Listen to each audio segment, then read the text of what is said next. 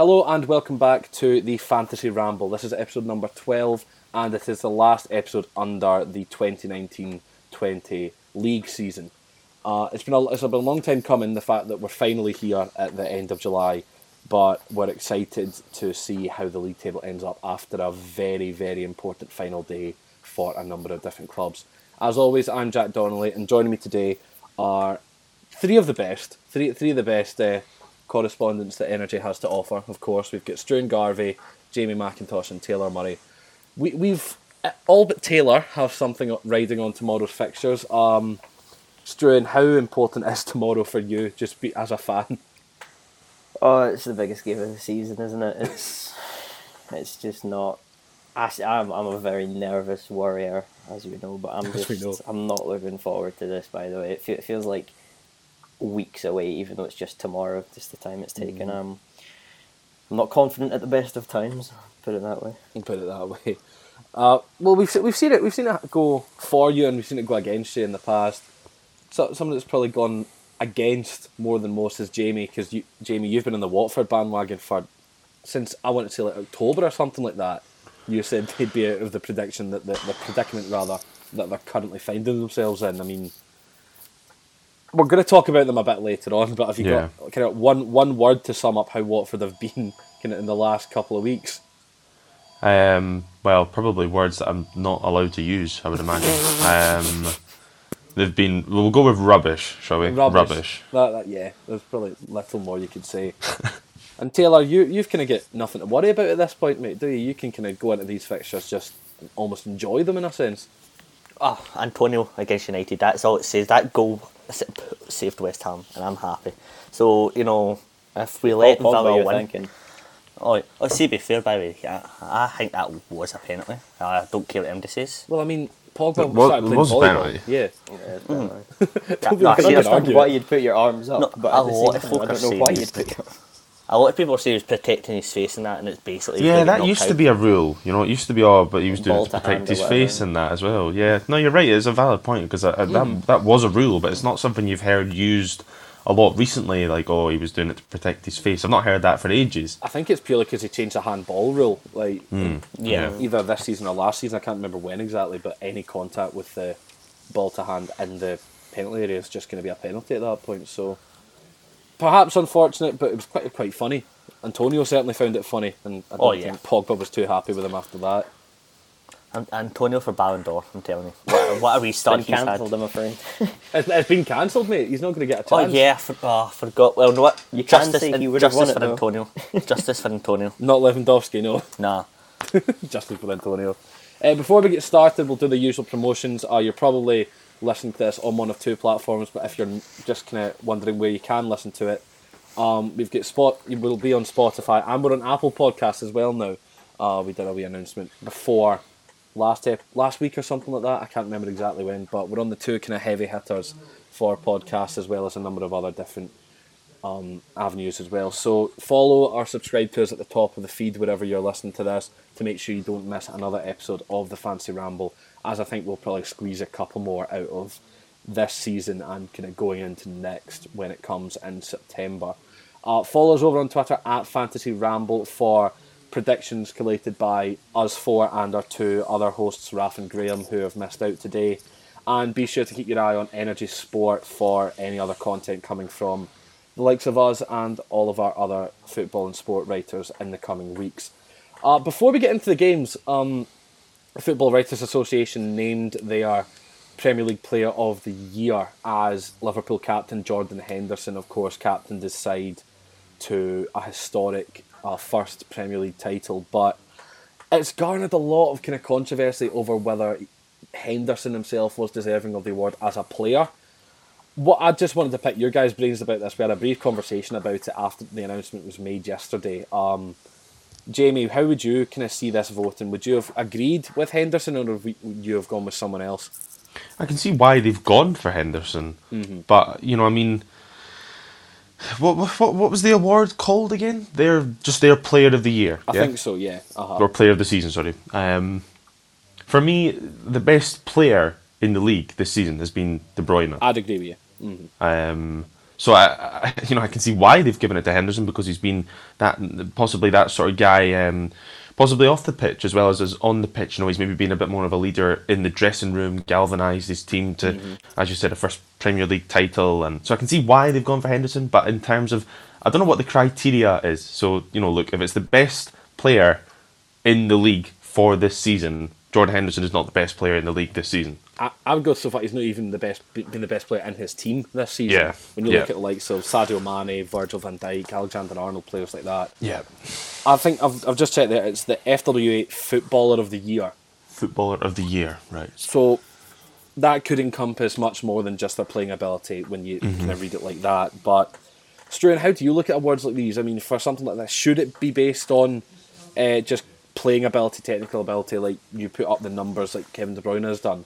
Or should kind of leadership and kind of the intangible things be incorporated into the process of selecting the winner?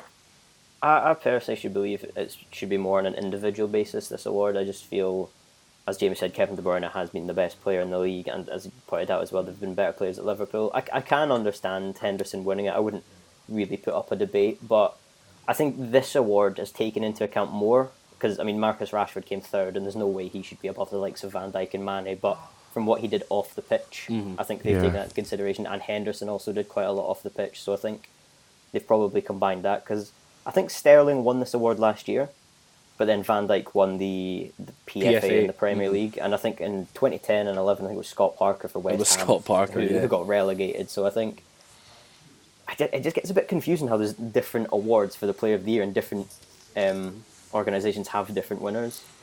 So I wouldn't be surprised if De Bruyne picks up another one of them and then it's just satisfies everybody. But yeah, no, I think you're right. But Taylor, this isn't anything. We're not having a go at John Henderson at all. I mean, Liverpool captain, he's had a fantastic season, really. Oh, 100%. Henderson is a guy, comes across as a great guy. He's not by far a bad footballer. He does the dirty work in a Liverpool side that no one basically gives credit for, and he definitely is like an inspiration in the dressing room. However, is that enough to win this award? I don't believe so, because I feel like if we're going on that sense, then basically you may as well just give it to like people that have avoided relegation, managed to get out of it. People have managed to have a good run since the restart. We may as well be starting to give it to them. Give it to Antonio. I was about to say, you just wanted to give it to Antonio. I totally wasn't trying to drop that in there. But in all seriousness, I feel like I said yesterday my choice would have been Danny Ings, because I think he's just had an incredible year and he's just proved like exactly what he can do. But I can understand the fact is De Bruyne should have got it if you're going off like stats and basically being the best, as the award is, Player of the Year. So I see they've probably done it in a sentimental value, but I feel like it is an injustice on like the players that have had a good year. But I don't think they'll be bothered, like especially if De Bruyne does pick up Player of the Year. And to be honest, Henderson probably isn't bothered about folks saying he shouldn't deserve it, because he is sitting with a Champions League medal and a Premier League medal.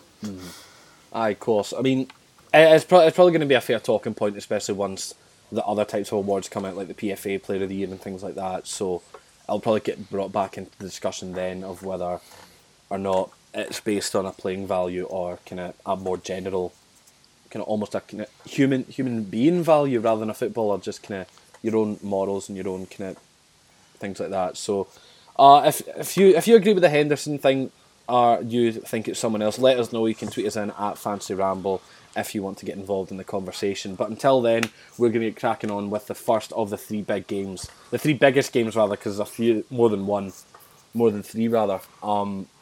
Realistically, the biggest game of this set of fixtures, all kicking off tomorrow at 4:00 in the afternoon.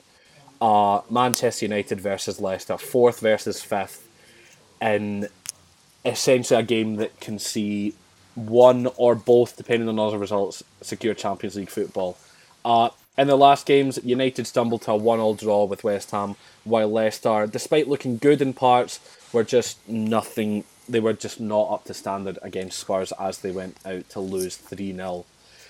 I mentioned the stumble against West Ham there, Taylor. I mean, I didn't watch the game personally. Like, I caught the second half, and from what I could see, West Ham looked the better team. I don't know if that's just kind of my own viewing of it. I didn't see the first half, so I can't say for United for them. But was it a case of that? Was it just West Ham were just better than United on the day? I think it was more of West Ham dug in more, but also I think United also reliant on Fernandes, Pogba. Basically, they've been running out of the ground. They've played essentially. Well, Fernandes has played like every game since he's joined, and it's like probably he hadn't been taken over, so United probably ran out of ideas. But no discredit to West Ham, they dug in. They've actually in the last couple of weeks they have looked really good, and the fact is it's not been like sit back, punt and hope. Like David Moyes has actually got them playing some not bad football. I'm not going to say attractive, I'm going to say not bad. Not bad. Like, it's put it this way, it's one you look at and go, oh well. It's like, you could go for better, but it could be worse. Could be Mourinho style football. But, I'd definitely say the West Ham, they did look good, and it was deserving a point, I would say. Yeah. A point was probably as a fair result in the end. Just kind of taking away from that game and looking at their opposition, Jamie, Brendan Rodgers finds himself in a bit of a precarious position of having a real sense of deja vu, of essentially bottling it. We saw it happen when he was managing Liverpool. He was so set on to win the title that it was going to be their first title in 2014. Then the Gerrard slip, then Crystal Palace coming back to draw 3-3. It all fell apart for them at the final hurdle. It seems to have been the same scenario with Leicester since coming back from restart. They've not been able to really find their feet. They've not been able to continue and keep steady form going. Is it what do you reckon? I mean, obviously Rodgers came up here and was very successful with Celtic, but I suppose anyone can do that, really, considering that Celtic have been a dominant force for this entire decade. So I mean, what is there that Rodgers needs to do, really? Because this game is going to be huge, potentially not only for this season but for his job. Yeah. No, you're right. I mean, look, if United and Chelsea do manage to get a result, and Leicester do miss out on European football, then you need to look at the position that they were in, a few months ago, and question how they managed to find themselves in this current position where they're going to miss out on Champions League football. And ultimately the blame lies at Rodgers' feet. He is the man to blame for that. And look, I think the lockdown is a valid excuse, because obviously some teams have come back and looked better than others. And look, it must be really difficult for the players to come back and try and get right back into a rhythm and into a shape of a style of play. And as I say, some teams have done it better than others. And obviously we watched the Bundesliga when that started back prior to the Premier League, and we saw that some teams were better than others. But I don't know why that is. How are some teams better than others? Is that down to their manager? Is their manager being able to provide more intense training to get them back up? Is it match sharpness? I don't know. But yeah, ultimately, as you say, it doesn't take a genius to work out that this game is massive for both managers' jobs, possibly. But yeah, Rodgers in particular. Just a quick note on United and the game against West Ham. I thought in the first half in particular, it was like watching United under, before Fernandes came in at the start of the season. They were really flat, I thought. A lot of sideways passing, not a lot of territorial gains or anything. They weren't getting in behind West Ham. West Ham were forcing them to play wide towards like Brandon Williams and saying, can you beat me? Can you beat a man? And he didn't. They weren't able to get in behind. And Taylor touched on Fernandes having played so much football, and I think ultimately when he had his off day, which was against West Ham there, and in the FA Cup final, arguably, United's the other players weren't able to step up, and it just shows how much they do rely on him. So huge game for both teams. Yeah, absolutely. It was really weird to see, because that's kind of two dud games almost that Fernandes had. He's not been able to make any impact whatsoever, and considering how much creativity he's brought to Man United since he joined in January, they might be going into this one a bit frightened of the fact that if he doesn't turn up and doesn't have a good game again, they could be in a lot of trouble. But Struan, it all comes down to this game. I know you'll be nervously watching on. Realistically, we'll just kind of get into predictions for this one, because how do you see this one turning out? Do you think United have it in them to secure Champions League football? I think they would have it in them, but I just think the way this game's kind of going up with fitness levels, United just look absolutely burned out. They just look so just physically tired. I think Leicester are going into this. I think as well, Man United have the pressure on them. I don't think Leicester are playing with as much pressure, and they've had, I think, 3 days extra rest. Even though Leicester really need to kind of get a result, like, you know, United, a draw would be enough for United. I think United are expecting that, though. I think people expect United to win this game. So in that sense, I don't think as many people are expecting Leicester to get a win. So from their point of view, the pressure isn't necessarily as much on them. And I have a horrible, horrible, horrible feeling that Solskjaer might set up with a back five and play out for a draw, which... I was just going to ask that, if you thought they would maybe play a little cautiously.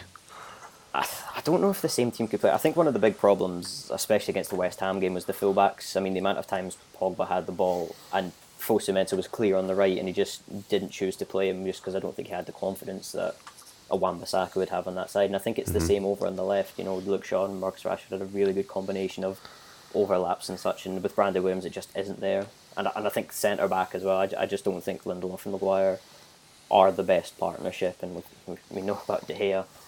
So I think Leicester do have a lot of injuries as well. So I think both teams are missing players. I think it's so hard to call. It really is so hard to call. I've gone for a 2-0 Leicester because of what I said about Of course you have. You're a joke. The pressure. No, but on a genuine level, I think the rest is really important in these games. I think West Ham against Man United looked so much fitter. I think as well, from a Leicester point of view, they're going to have a full week in between games. United will only have 4 days, I think, altogether. I think that'll play a massive part in it. And as I said, I have a horrible feeling that Eric Bailly is going to be rushed back in, or McTominay is going to be played in the back line or something, and it's going to be a back five. And I think one of the main issues as well is against the West Ham game, you know, Solskjaer didn't make any subs in the up front until the 85th when he brought in Ighalo, when he was asked after, and he just said, you know, the players who I had on the pitch were the best chance of scoring. And he is right, because I mean, Lingard and Pereira are not exactly going to change the game, and that would be my fear against Leicester, is if United do fall behind at the moment, I don't know who's going to come off that bench and change the game. I think the first goal's huge. I think that's interesting that you say that. I think the first goal's massive. I know, definitely, because United get the first goal, Leicester kind of start feeding, like they realise they're going to have a much bigger game to play, whereas Leicester score the first, United might just crumble because they realise they don't have anyone that can come off the bench and score a goal, like Struan said. I mean, Ighalo's been alright since signing on loan, but realistically no one could really displace Greenwood or Martial at the moment, so it'll be interesting to see. In terms of a prediction for this one, I think my heart, considering how it would work for my club, I'm going to go with United for this one, because if I go with United, that means essentially the Chelsea result doesn't matter. Chelsea can lose, and if United still win, Chelsea will get Champions League football. So I think I'm going to go, I'll go 2-1. 2-1 for Man United, because something that we've not touched on, actually, Jamie Vardy's still looking to make sure that his Golden Boot award stays coming to the agent striker. So I think he'll be keen to at least get himself another goal to put himself ahead of the chasing pack, the likes of Danny Ings and Aubameyang, who could have big weekends this weekend. So if he gets in behind Harry Maguire, I don't think he's catching him. Yeah, no, I think that's gonna be an issue. Hopefully Maguire's playing a bit more cautiously. Maguire knows who he's up against from having played with him in England and things like that. So we're going to be hopeful that Maguire can at least handle Vardy a bit. I'm going to go 2-1. And I think it's going to be a massive game. I think it could honestly fall down to Mason Greenwood. I think that this is where he's going to really shine. He's going to really back himself under the pressure and go out and deliver for United this weekend. But as always, that's just my opinion. Struan's given us 2-0 thoughts on Leicester. We'll go on to the other two boys as well. Jamie, how do you see this one going? Have a guess. Oh, have you got? Is it the classic Jamie McIntosh prediction? It seems a perfect excuse. It does. I said 2 draws earlier. You did for this one in the Chelsea game, so 1-0 for me. 1-0. And Taylor, what about yourself? Going with his pass, Rodgers is bottling it, so it's going to be a United win. I'm going to say, it's going to be probably an entertaining game. I'm going to say like 3-1 to United. 3-1. I would love that. Struan would love that. I can imagine. I can just see the group chat now when that third goal hits. If that third goal hits the back of the Leicester net, Struan's just going to be going absolutely mental. To be honest, by the way, I'd be really surprised if United don't get Champions League football now. Like, it's in their hands, realistically. Yeah, considering where they were. At the start of the year, Leicester were 14 points ahead of Man United, and now United are 1 point ahead of them. That's nuts. Which you could either put down to a massive turnaround for Man United or a complete fall away from Leicester. It's been a case of both, I think. Tend to address it as the arrival of Bruno Fernandes. Others may look at it as the departure of Ashley Young. Some who was the club say captain, which is pretty incredible. Well, Struan, I'll take it you'll see it more like that, considering your history with Ashley Young, just having spoken to you for that long about him. Of course, that probably is going to be the biggest game of the weekend, as it could have ramifications for more than just two clubs, in the sense that the second game we're going to talk about, Chelsea versus Wolves. This game essentially might not matter depending on the United result, because if United get the win, Leicester cannot mathematically overtake Chelsea regardless of what the result in this game is. But that won't matter really, considering they'll be playing at the same time and Chelsea will be wanting to kind of come back to form after one of the wildest games I've seen in a while, in a 5-3 loss to Liverpool on Wednesday night, while Wolves still looked solid as ever in a 2-0 win over Crystal Palace. The main talking point of this game comes in the form of a certain Spanish goalkeeper for the London club. Jamie, you'll have suffered through him enough, as much as I have. In your opinion, is there anyone worse in goals in the Premier League at the moment than Kepa Arrizabalaga? I don't know. It's hard to think. It really is hard to think. Taylor saying yes. Who's worse then? De Gea? Yeah, that's how I would say. I knew that was coming. Is he? I don't know. I mean, I don't know. I think it's hard. On form, I think they're both just in the ground at the moment. Some of the stats have been outrageous. So Opta's expected goals on target data this season. Kepa's conceded 11 more Premier League goals than like the average goal than the model would expect the average goalkeeper to concede. So it's the worst figure of any goalkeeper in the division. So when you look at stats, yes, he is the worst goalkeeper in the league, probably. Yeah, on form. on form. It's been just dreadful watching him. And there was a clip for it was the free kick late on. I think it had already been gone 5-3 at that point, and I think Van Dijk put it back across the box, and it could have ended up in the back of the net. Kepa was rooted to the spot, just watching the entire time. And because there was no fans in the stadium, of course, you heard about 4 Chelsea defenders screaming at him to move. Yeah. And then he just kind of turned around and looked at them when the ball went out, and they're all arms out, just staring at the keeper in disbelief. So yeah. See, I've got a theory that he is a striker that's just been putting goals and just everybody's forgot about him. What, a reverse Fernando Torres then? Because he started out in goals and then moved to striker. Yeah, essentially, because he has no clue what he's doing when he's in that net. It's like usually when a keeper gets sent off, you've got a defender going goals, he just dives about and hopes for the best. That is exactly what I think Kepa is. His confidence is gone completely. He's clearly the fans don't have faith in him. Clearly his back line don't have any faith in him. Yeah. And I think it's telling of the fact that Lampard is already reportedly looking at alternative options and trying to just get someone else in, even if Kepa doesn't move on. Because I think that's telling in itself that he doesn't care about Kepa being at the club or not. Well, maybe that's a bit harsh to say. I'll take that back. He doesn't really mind if Kepa stays or goes, but he's keen to replace him for next season regardless. I think just that speaks volumes of the fact that Lampard deems it necessary to bring in another goalkeeper when he's been chasing attacking reinforcements the entire time. Taking away from Chelsea for a little bit, we'll look at Wolves. Taylor, they technically need the win to gain Europa League certainty. I mean, they could lose and Spurs could still lose and they would still remain 7th, or 6th rather. But what do you reckon? Do you reckon that Wolves there's a chance for Wolves in this game? Because I mean, I would certainly put a bit of faith in them. Oh, 100%. I definitely put a lot of faith in them, I would say. I think you've learned over this season is not to write Wolves off.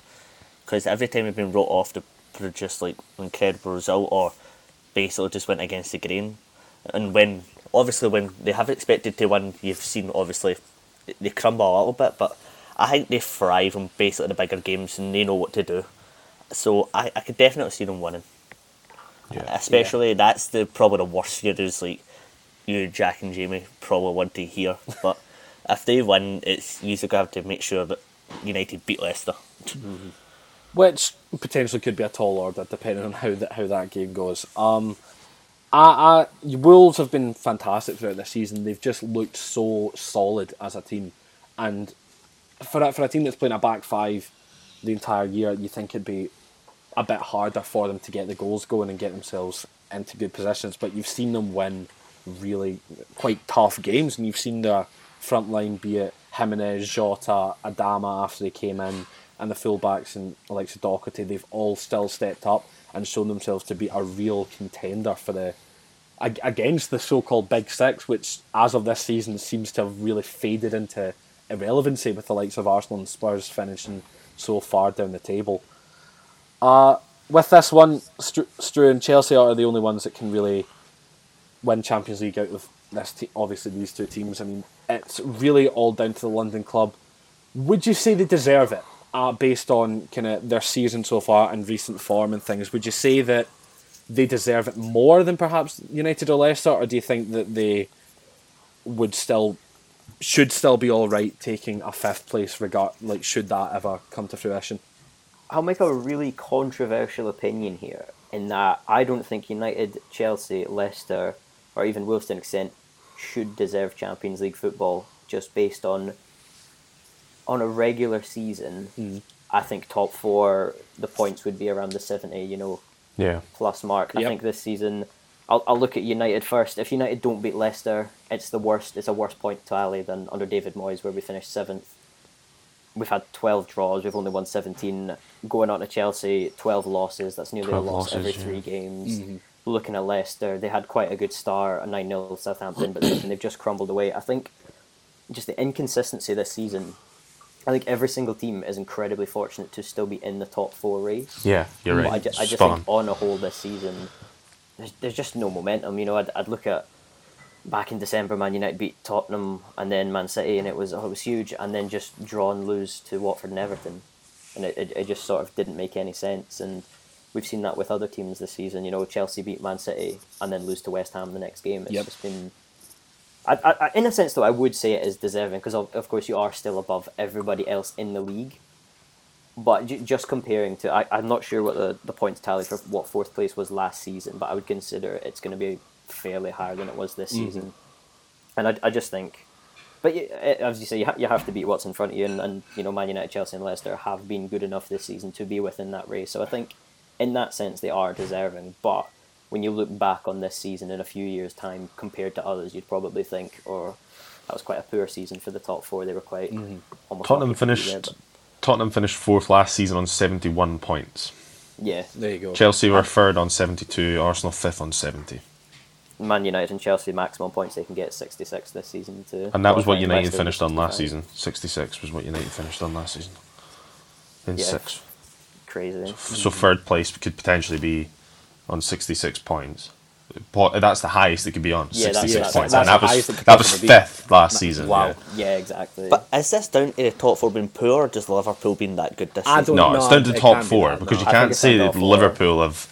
You're right, Liverpool have done really well, but it's obviously down to the top 4 because they don't play Liverpool every week. Yeah, exactly. Liverpool have 6 games. They've 6 games against the top 4, and they can't amount for the rest of their season just because of how well they've been doing. The top 4 have been really poor, and they've dropped points where they never dropped points last season. Liverpool are so far in front because they've not dropped any points. Everybody else has dropped far too many. For the top 4. I think the rebuilds of United and Chelsea and experienced managers to an extent as well. I think it's quite an off-putting season. I think Tottenham, you could definitely put that down to. Arsenal certainly are going through a sticky patch. Even Man City, to their standards, have been poor. They've lost 9 games this season, which is it's not that big amount of losses, but I mean that's quite a lot for 2nd place in the league. Liverpool, absolutely, only 3. So yeah, to put in perspective, Wolves have lost less than what City have, and they're obviously sitting sixth.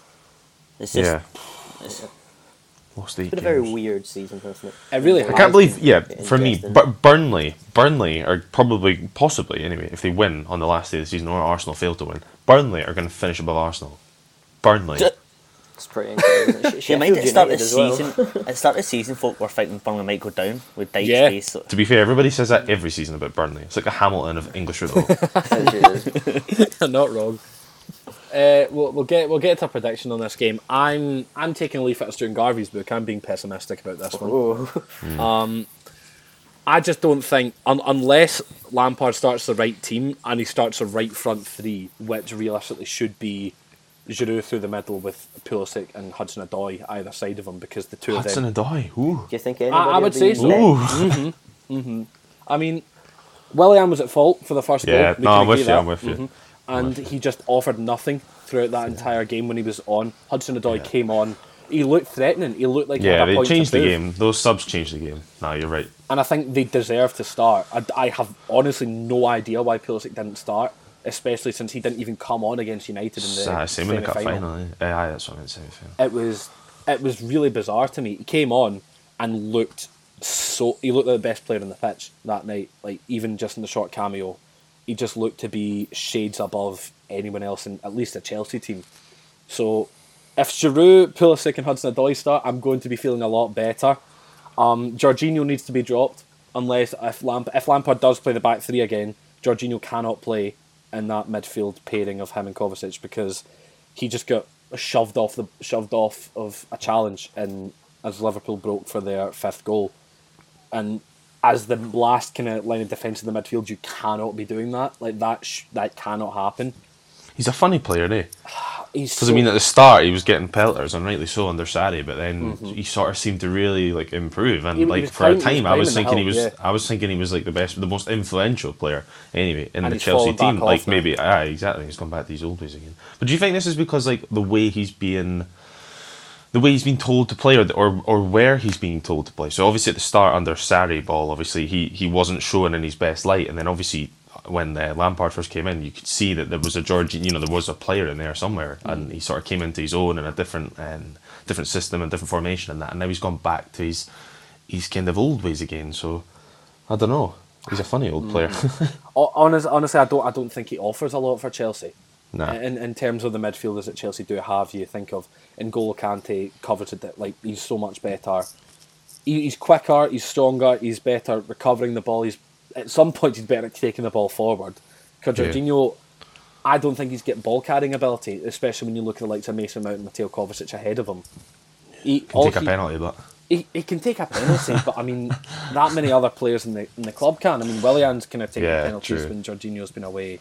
true. With suspension and just lack of favourability, I suppose. So Dropped, benched. I think Lampard needs to really take a look at his team selection for this game and make sure he's picking the best team he possibly can on paper, because otherwise it's just going to be a comfortable Wolves win. I don't think it's going to be a comfortable Wolves win. I still think it's going to be a Wolves win. However, I'm going to put them down as a 2-1 win. And Chelsea can just hope that Manchester United beat Leicester, which is not really what you want from one of the biggest clubs in the country, to be relying on other results to make sure you're getting Champions League football. But that's what I'm saying. Jamie, are you in the same mind, or have you put this down to another draw? I've put it down for another draw, another 1-0. Another 1-0. Which would do. Yeah. I think again it's a close game. I really think Wolves have the potential to really rip Chelsea apart in the counter attack. I think they'll sit in, as they kind of really often kind of do, against most of the bigger teams anyway. And I really think with that, Podence, he's really impressed me the last two, maybe 1.5 games or something, because I don't think he started the game before. So last 1.5 games that he's featured in, I've been really impressed with him. So if they play with, say, like him on the left, Jimenez through the middle, and Traore on the right, God, I think that's a terrifying couple of wingers as well. Yeah. And obviously you've got a brilliant front man through the middle in Jimenez, who's going to try and hold the ball up and bring others into play. And I think the Wolves have got the almost the perfect front three for the counter-attack in Yeah. this sort of game, away to Chelsea, who obviously leak a lot of goals. They do. I mean, Raul Jimenez, of course, he's just had himself a baby. Him and his wife. I think I probably will expect him to deliver again against Chelsea. Well, he never delivered, did he? But Well, his wife. And then watch That someone would be deliver pretty it, impressive, he would- actually. To he be would fair. watch Traore it'd be deliver. incredibly impressive. You're right. he can supply for Traore. Oh, right, we're going too deep into that one. Struan, how do you see this one going then? I've gone for a 2-0 to Chelsea on the basis that Christian Pulisic does start. I've got him as my man of the match. I think against Liverpool he was absolutely fantastic. I think he's in such good form at the moment. I just don't see why you would drop him unless he had some kind of knock. Yeah. I have been a bit unsure how Lampard's going to set up though, because there is the FA Cup final and the Champions League in mind, and although it's a very difficult task against Bayern Munich, I don't think he's going to just let the team lay down or whatever. So. Yeah. I don't know what game is Giroud, because I don't know if he can play all three of those. I'd imagine Abraham will get a start in at least one of them. And I'd probably think he'd start against Bayern Munich. I think I'd agree with that, that's yeah. probably the least important. So I think it will be the Giroud, Pulisic, and then somebody on the right wing. Willian seems to have, his form for this season seems to now be over again. He's had his patch. He has had his patch. He gets one kind of run of games a season, doesn't he? And then Literally. that's him. Looks like one of the best players in the league, and then just stops. But I've gone for a 2-0 Chelsea. I think Lampard will get the motivation going. I think Chelsea looked so good against Liverpool. I just think when he came on, and it did look like that game could have ended 4-4, 5-4 to Chelsea even perhaps. I think you saw the good, the bad, and the ugly of Chelsea. You really did. Absolutely, I'd agree with you. If you watch So the you're start right, of they the did season, look good, watch but- that game. Yeah. Well, Taylor, would you say the same? Would you kind of? I'm interested to see how you can see this one going. I can see Wolves winning this 2-1. Easy. There we go. Because Wolves have the 4th best defensive record in the league, and and put it this way, Chelsea's defensive And record. Chelsea don't. Don't have that. Brighton, who are sitting 16th, have a better defensive record than what Chelsea have. They've conceded less than us. Yep, that's. Yeah, so I'm going to say that Wolves definitely, considering how they've played out the season's back five, they're not going to concede more than one goal in a game, and especially with the form of Jimenez, Traore, even Jota is on. Yeah, I say they can win this easily, but you still get top 4 because they still will lose. Oh, there's a pretty crazy statistic I saw about Kepa, and Go on, the then. Chelsea goalkeeper who's conceded the most goals was back in 1992. I can't remember the name of the keeper at the time, but that was a 42 game season. And Yes, Kepa's I only did see 2 that. goals off beating that, and Kepa's only played 30 this season, which is pretty mental. Well, I mean, yeah, I can't really say much more about him. It's just going to depress me, and I want to have a good Saturday. So we'll move on to the last of the kind of big games. As one of the teams involved are already safe, the other are looking to capitalise on a potential great escape here as West Ham take on Aston Villa. The last games, we of course talked about the 1-1 draw with United for West Ham, while Villa got one of the biggest wins they could have ever hoped for in a 1-0 win over Arsenal. Taylor, I'll come to you first with this one, of course. Biggest talk point from last game week was West Ham they're finally safe. The point against United secured it. They really get nothing to play for coming at this one. So how do you see them almost playing in the sense that they can't actually move up the table anymore? So are they just going to kind of play for pride in this one, or do you think they'll just almost do Villa a favour?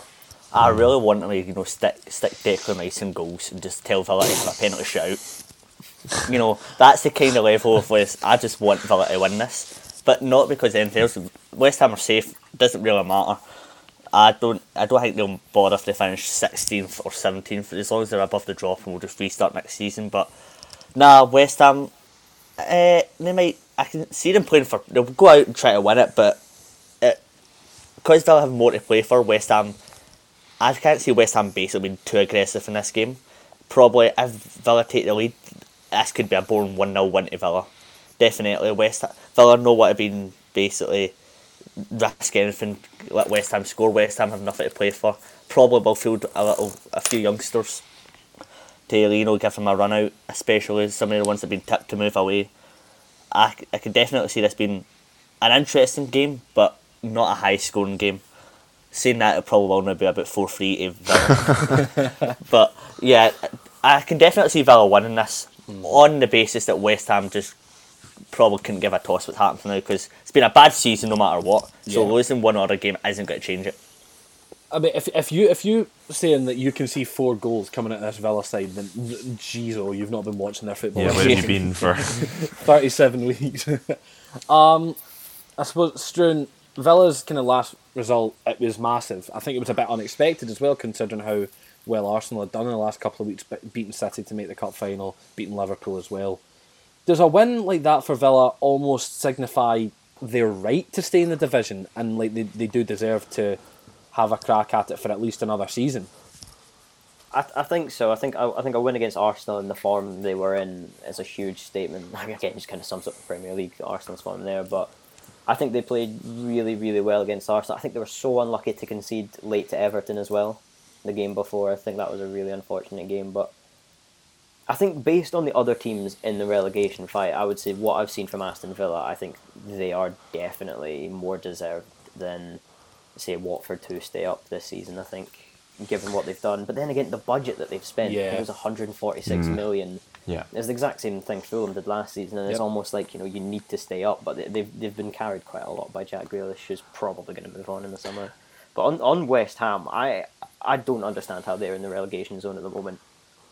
Since lockdown, I've somehow watched them like quite often, and they're such a good team at the moment. They've got the midfield is really strong. Antonio is in incredible form. Jared Bowen is in very good form. Fornals actually kind of looks like a decent player now at the moment. Well, Take that back. I don't know if I'd go that far. Half decent player, but I think Moyes has done a really good job.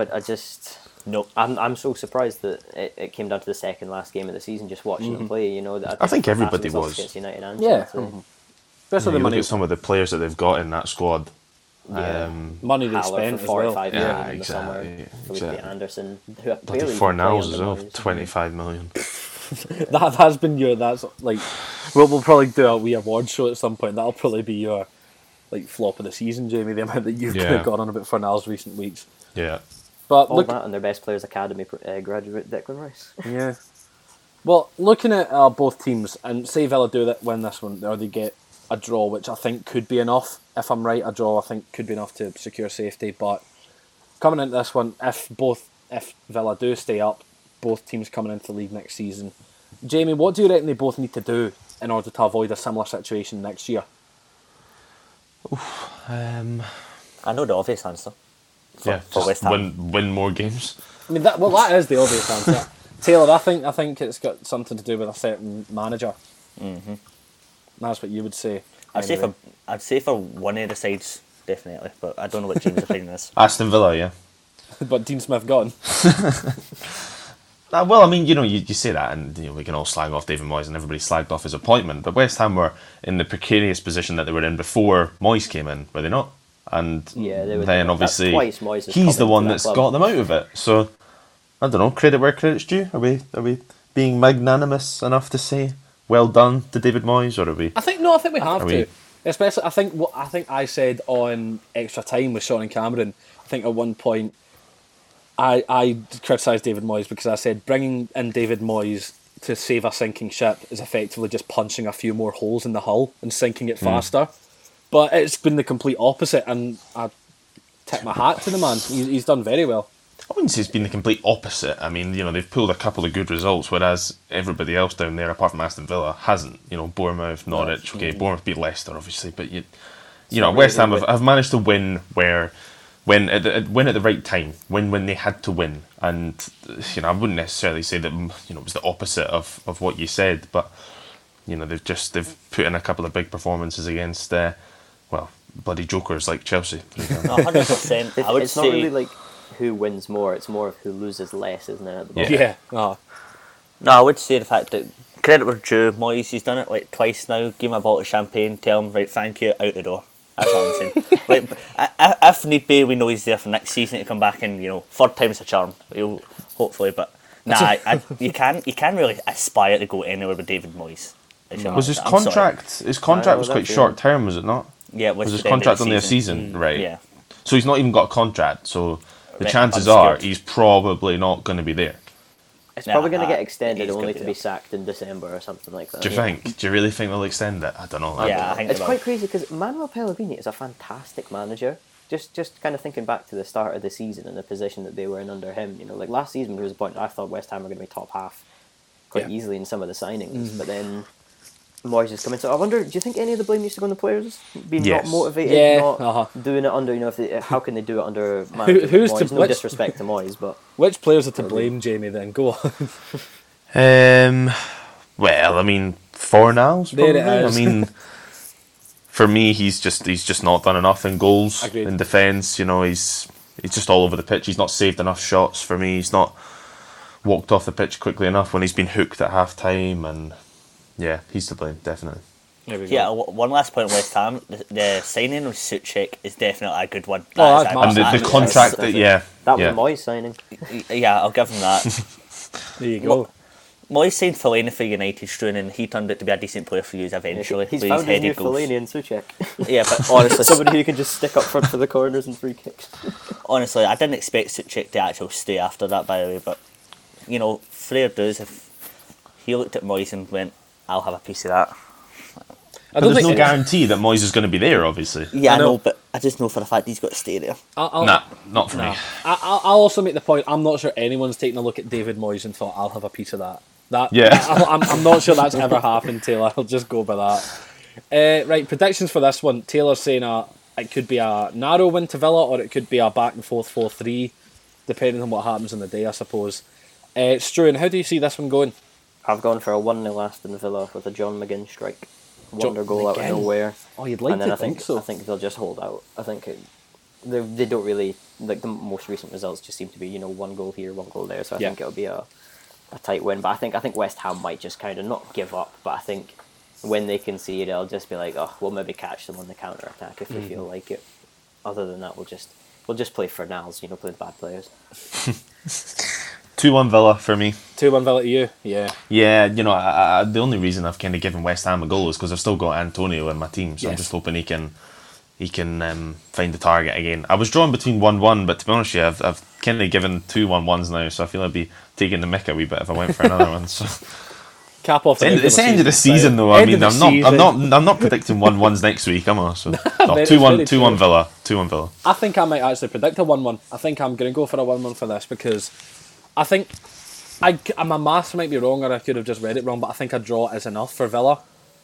They're level on points with Watford ahead on 1 goal difference. So it kind of just depends on how Watford play against Arsenal. Watford play Arsenal. And Bournemouth, of course, I think, are 1 point behind both of them. Mm-hmm. Well, are they not 3 points back? Or is it 1 point? They are 3 points, yeah. 3 points, yeah. They've got Everton coming up. So, yeah. No, I think it's going to be 1-1. I don't think West Ham will get a loss out of this one. I think a draw would be a fair result because I think West Ham are just going to have... it's weird to think of West Ham having too much quality for Villa considering the way their seasons have gone, but I think that just is the case, especially recently. And while I think Villa will still do enough to hold out for the draw, I don't really think they'll keep West Ham out the entire game, which would be a shame, especially if they're leading from early and concede late. So hopefully other results do go their way, because I would like to see Villa stay up, to be honest. It would be nice to see them. They're a huge club historically, so they really should be in the Premier League. With that, I suppose that brings us to the end of the big 3 games that we're going to talk about. We're going to move on to the 3 extra games. We'll just get one statement from one of the 3 boys for each game, because all these games do have importance as well, especially the first 2 we're going to come to. The first one Struan did just mention, Everton are taking on Bournemouth, with Bournemouth really needing a bit more of a miracle, and really needing Villa and Watford to just bottle it completely to be able to let the Cherries stay up. But Struan, with this one, is it time to go for Bournemouth? Is this a kind of stay in the top flight after 5 years? Is this it at the end? I think it might be time. I think it really could be time for Bournemouth to go down. I think they've had a nice run. They've overachieved massively, but I think now it's time up. I can't see how they're going to beat Everton, and it's technically out of their hands as well, because they could win, but then so might Aston Villa and Watford, in which case that would probably be the most heartbreaking thing. I mean, I've just got that shot of Eddie Howe when their equaliser against Southampton in the last minute got ruled out. Have you seen that one? And he just closes his eyes, and it's just like, it's just accepting relegation at that point. It's a tough one, but I guess Everton are kind of in that position of they can't really do anything now in the league? Will they rest players? Never really know. They've been inconsistent at the best of times, Everton, since restart. So I mean, I've gone for a 0-0 actually in this game. That's what my might actually be a good shout. My thought is I think it'll just be a game just played in midfield basically with the odd chance here or there. Aye, I mean, it's a bit of a nothing game when you think about it. Obviously, it's got massive importance for Bournemouth, but when they're not really the ones deciding their fate, it's almost like Arsenal are if they beat Watford. So who knows? That could be a nothing game, or it could mean everything. We just don't know at the time. Speaking of Watford, they are taking on Arsenal, and Jamie, would you've been very vocal about Watford, just to us personally in the group chat recently. I think you were keen to write a takeaway just on your hatred for them at this point because of how much they've let you down. Yeah, so, I hate them now. With this game, is this it? Is this them certain to drop down? Yeah. Simple hopefully. as. Yeah, hopefully. 3-0 Arsenal. Aubameyang is my key player. I've kept him in my team. Look, your biggest mistake there, Jack, was you said that this was going to be quick. I could rant on for days now about Watford and their board and the sacking of, well, not only Nigel Pearson, but all the managers they've had this season, and Shakespeare, that's right. It just doesn't sit with me, to be honest. We spoke about West Ham and said, do the players have to shoulder some of the blame? I think there's a couple of rats inside that Watford dressing room. Ooh. Personally. The Athletic published an article during the week there and said that some of the players knew before Pearson himself did. Wow. And I think that shows that some of the players in that Watford dressing room have too much power. Yeah, player power, that's a massive problem. Would be a fair comment, I think.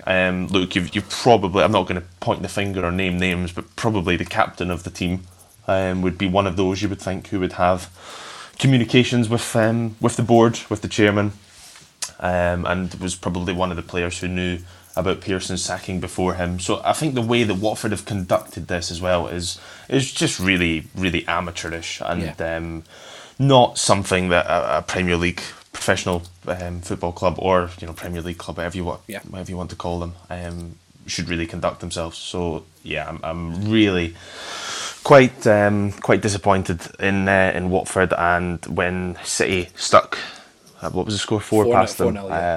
I was pretty happy because I thought they deserved what they got.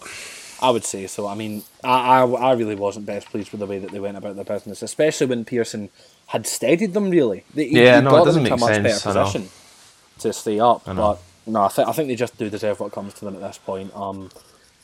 I can't see anything more than Arsenal winning this one. They'll be keen to bounce back after their loss to Villa.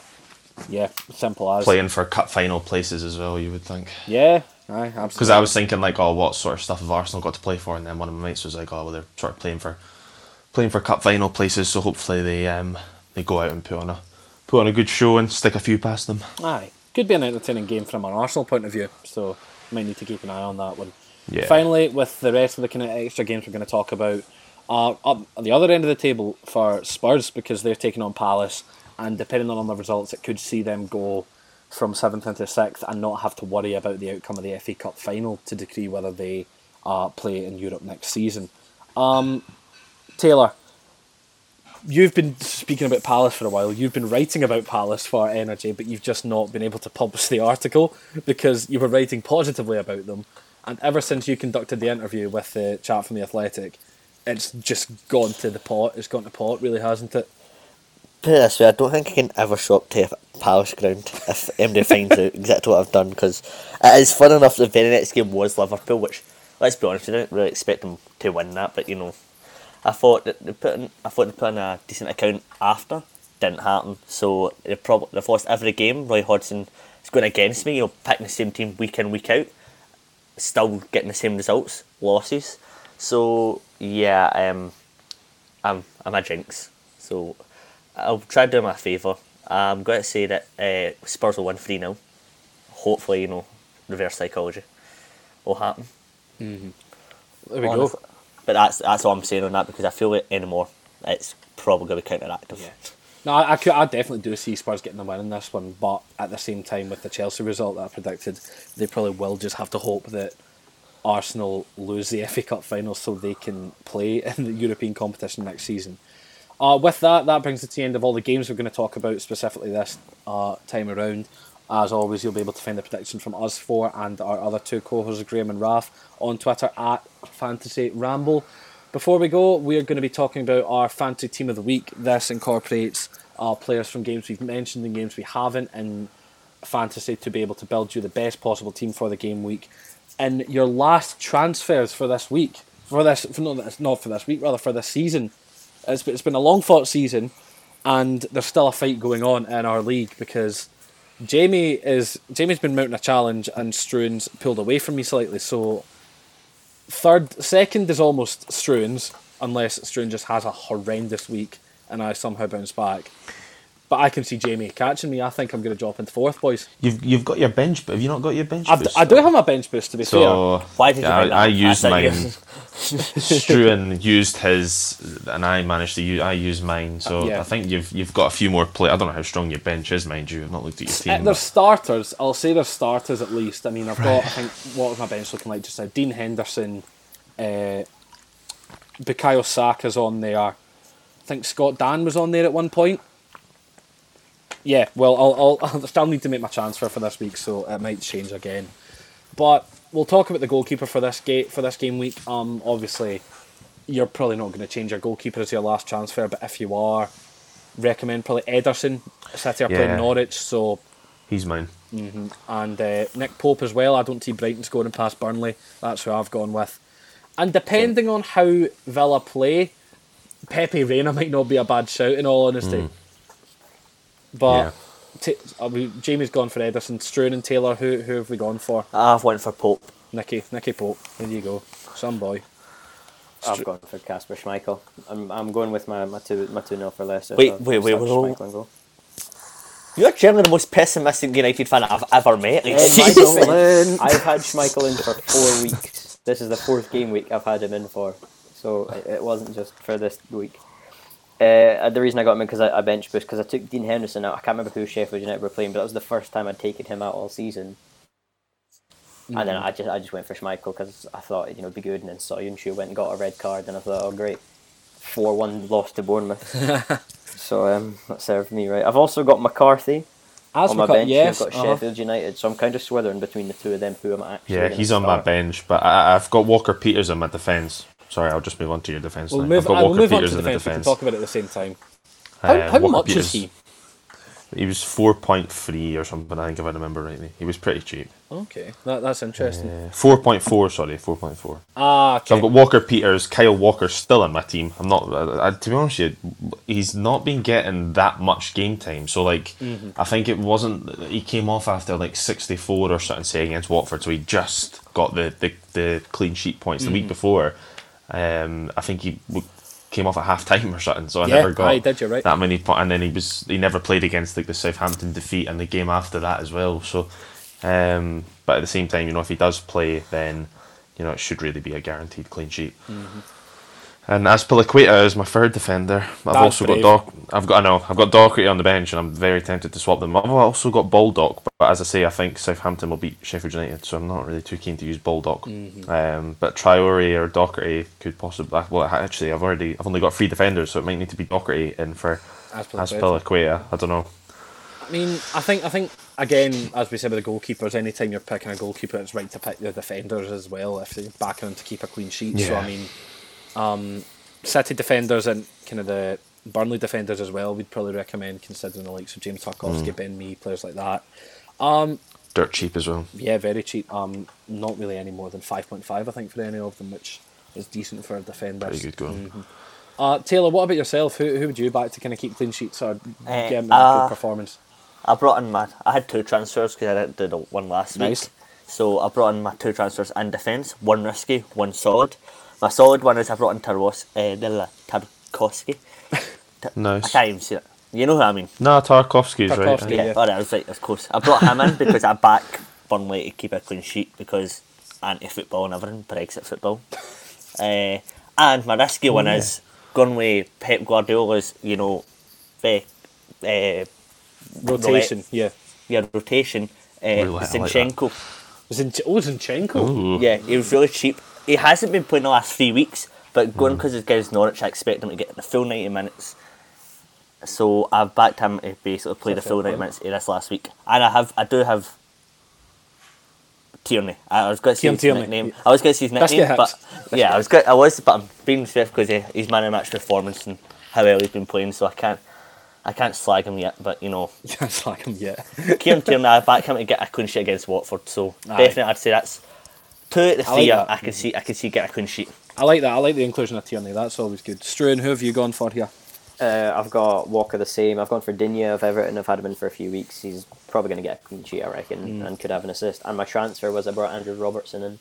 Oh, against Newcastle because I think Liverpool probably win that. I'd imagine clean sheet, and I think he could have an assist. And I needed to make the transfer because I had the transfer left to this last week, and I couldn't choose anywhere in my midfield or up front to get rid of.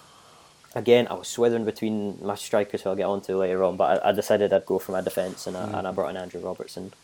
We'll move up the pitch. Andy Robertson's a good shout. We'll start talking about midfielders. For me, it's hard for midfielders because there's been that many. Personally, I don't want to start predicting Guardiola's moves because he flip-flops that much. I think Kevin De Bruyne will start playing the whole 90 against Norwich. Personally, which is a bold claim, especially because it's Norwich, but he's won off the assist record, and I think he'll probably have gone into Guardiola and said, "Look, play me this whole game. It's Norwich. I can break this record." See if he gets an open goal. I think he's going to play it back to somebody in the hope that they get the tap in. I don't know. I'd be happy either way because I think I am going to make him my captain out of sheer, just I don't know, like cojones, I suppose, as Troy Deeney would say. Better not make him mine then. I could shout. Other than him, the only other player that I can really think of that would probably produce something or at least get you starting points is Mason Mount. Because if there's one thing that's certain, it's death, taxes, and Mason Mount starting for Chelsea under Frank Lampard. So, I mean, it's always going to happen. Mount's going to play regardless of whether it's on the left wing in a 3-4-3 or in centre mid in a 4-3-3. He's going to find his way into the team, which is good because I like the player. But yeah, he's going to play regardless. Boys, what about yourselves? I can come to Jamie again for this one because I think they'll probably want to go on about a Portuguese playmaker. KDB, Fernandes, Antonio and Saka as my 4 midfielders. Traore's on the bench and I'm swithering whether to bring Traore in for Antonio. I don't know because, I mean, as I said earlier, I think Wolves have got a really good chance to hit Chelsea on the counter, and I think if Wolves are going to score, it'll be a kind of Traore, Podence, Jimenez front three combination type thing, so he'll probably get an assist seeing as he can't score. Antonio, as I say, I'm a huge fan of him. He's done me really well since I brought him in, but we don't really know what West Ham's going to turn up. Saka, I think Arsenal, well I'm hoping anyway, Arsenal give Watford a bit of a doing, and I think he could contribute an assist to one of the 3 goals that I've put them down to get. Yeah, absolutely. Struan, what none of them are my captain. Sorry, none of them are your captain. Struan, what about yourself? I've gone for part of the Mason Mount crew as well. I've got him in midfield. I've also got Christian Pulisic because after that game against Liverpool, there's no chance he sits on the bench. I've also got Bukayo Saka from Arsenal. Hopefully he'll have a good game. And then I've got De Bruyne and Sterling, and I've captained Sterling again because I think he could just absolutely run riot again. He's been really in good form recently, so that's my midfield 5 across the board. Not changed from last week, if I remember correctly. No, it's not the same because I didn't want to get rid of any of them. As I was saying with my transfer, I thought I want to keep all 5 of them. Taylor, how about yourself? I've stuck with my Fernandes and De Bruyne. Usually, I feel like they're definitely the guaranteed points one. I've brought in Antonio. I brought him in 2 weeks ago, and basically I've got Pulisic and Mane sitting there. It's between Pulisic and Mane. I don't know who to captain. I'm really worried about captain Mane just because Liverpool have already, won it last game. Will they just field a very weak team, or can I just go with Pulisic and hope that Chelsea have enough to beat them? Mm-hmm. I don't know. I'm also debating about whether taking Antonio out and just putting Jimenez in. So I've got the 3 strikers, but that's a choice that I feel like I'll just make last minute. As with any good fantasy decision, it's made last minute. Finally, attackers. I'm gonna only one I'd give a suggestion to. Again, it's Chelsea. Giroud. If Chelsea are going to score, I think it's going to be a combination of Giroud and Pulisic in one way or another. Out of the 10 games that Chelsea have played in lockdown, Giroud's scored in 6 of them. So he's been consistent since coming back, so I don't see any reason why Lampard would start Abraham over him in such a big game when Abraham has looked at points uninterested almost. It's been weird to see a kind of downturn in Abraham's kind of reaction to things and his kind of outlook in the game. So I would still back Giroud to get the nod, but I think Jimenez is also a good shout. I'd imagine Jamie, Taylor and Struan would always all agree with me on that one, as I'm sure at least 2 out of the 3 of them have them in their team. So that's all I can really say on strikers. Jamie, what about yourself? I think I brought Ings. Ings was my transfer this week, I think, looking at my team. I can't really remember. I think I brought Ings in for Jimenez, actually. Oh. I think Ings, as I said earlier, I think Southampton will win 2-0 against Sheffield United, and I think Ings will try and have a go at getting the golden boot. I think he's, 2 behind or something? Something like that, yeah, 2 behind Vardy. 2 behind Vardy or 1 behind Vardy or something. So I think he'll notch, but I've kept Greenwood in purely out of hope, I suppose. United do something. And my captain this week is Pierre-Emerick Aubameyang. It probably would have been KDB, but seeing as you've just said that you've captained him, I don't really see the point in me captaining him. I need to do something different, really, to try and catch you, obviously. So Absolutely. A slightly bold pick, probably, you could say, but I'm pretty sure the last time I captained him, he came up with a goal against Leicester. And against Norwich as well, he'd done alright when I was captain. So he's got a good record as captain for me. So hopefully he can hopefully the same again continue. For you. Yeah. Well, but Struan, how about you for this one? Who's leading your line? It's my usual suspects of Jamie Vardy and Tammy Abraham. I've been reluctant to take Vardy out, as we know, every single week, just because I know the minute he does, he's probably going to score. Mm-hmm. He still hasn't. But if you're going to do it, you need to do it now, because you've got one more chance. I left him. But then he'll score against United. So yep, it's such a tricky situation with Vardy. Of course, as well, he's going for the golden boot. I'm probably the reason he's not further ahead in that. Because as soon as I put him in my team, he's just there you go, mate. Yeah, and then it's your fault. I've kept Tammy Abraham in just cause really as well. It's kind of a similar thing to Jamie Vardy. He came up with a goal against Liverpool. So, he's the easiest goal that was scored on the night, realistically. Yep, but it's a goal. And I think he probably will come off the bench if he doesn't start against Wolves. He has in every game. Game that he's not started. He's come off the bench at least. Hopefully, he'll have some kind of goal involvement. But I have also got Aaron Connolly on the bench from Brighton, who's playing away against Burnley, and I'm very tempted to put him in over Abraham. Really? Which is a really... It's just one of those crazy suggestions, for fans. I don't think it's that crazy, because we've all said that we don't think that Abraham's going to start. So yeah, but it's just Brighton. Yeah, but Brighton ain't going to score. So it's like you need to take a gamble. Starting points, though. I don't know. Starting points, and although last time Tammy Abraham played Wolves, he got himself a hat trick. So that was my thinking all along. If Chelsea play that same game again, then there you go. There's Struan extended his lead in second. Taylor, didn't he score an own goal as well that game though? He did. He scored 4. Yeah, he scored a hat trick and an own goal. Involved in every sense. Just to wrap us up, Taylor, who's leading your line, pal? I went with a gut instinct after Antonio put Jimenez in. I've got Ings and I've got the little gem Greenwood in. Good. Mm-hmm. He'll definitely solid. Realised I was 11 points behind Raf, so Ings is getting captained and Ings is winning this golden boot. Good shout. Because I'm catching Raf, and as soon as that does, I'm make it off the bottom, I'm making it off. Like, Josh isn't in this league, so technically I'm bottom. I'm pulling out of this. Like, Josh hasn't changed his team since the first week. I'm convinced. I think he's still got like Kante and stuff in like his midfield, and that's just a horrific pick in fantasy because he just doesn't do anything. Yeah, points. But honestly, it's actually gonna be better feeling probably winning the Champions League if I actually catch Raf, considering how far behind I was.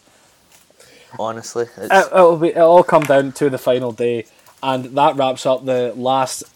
That wraps up our season, really, boys. That's basically, yeah. That's been a kind of whole season. We've been broadcasting the whole season. We've been making episodes, and we've finally made it to the final game week. So it's been good fun. Regardless of whether it's going to be on radio next year or not, we've yet to kind of see what the script is with being back in the studio. We'll still carry it on as a podcast if we can't get back into the studio, and you'll still have our horrendous opinions and advice for every game week so far. A big thank you to the three boys for joining me today. A big thank you to all of you who have listened to this episode and throughout the season. We'll be back probably once the season's kind of finished off and we've kind of been able to come up with some ideas for some new episodes. We'll be back then with a couple more things to talk about before the new season begins. Probably a transfer window special at some point in the future when it eventually opens. So that'll be something to look forward to. But until then, I've been Jack Donnelly. This has been the Fantasy Ramble. Thank you very much for tuning in, and we will see you next time.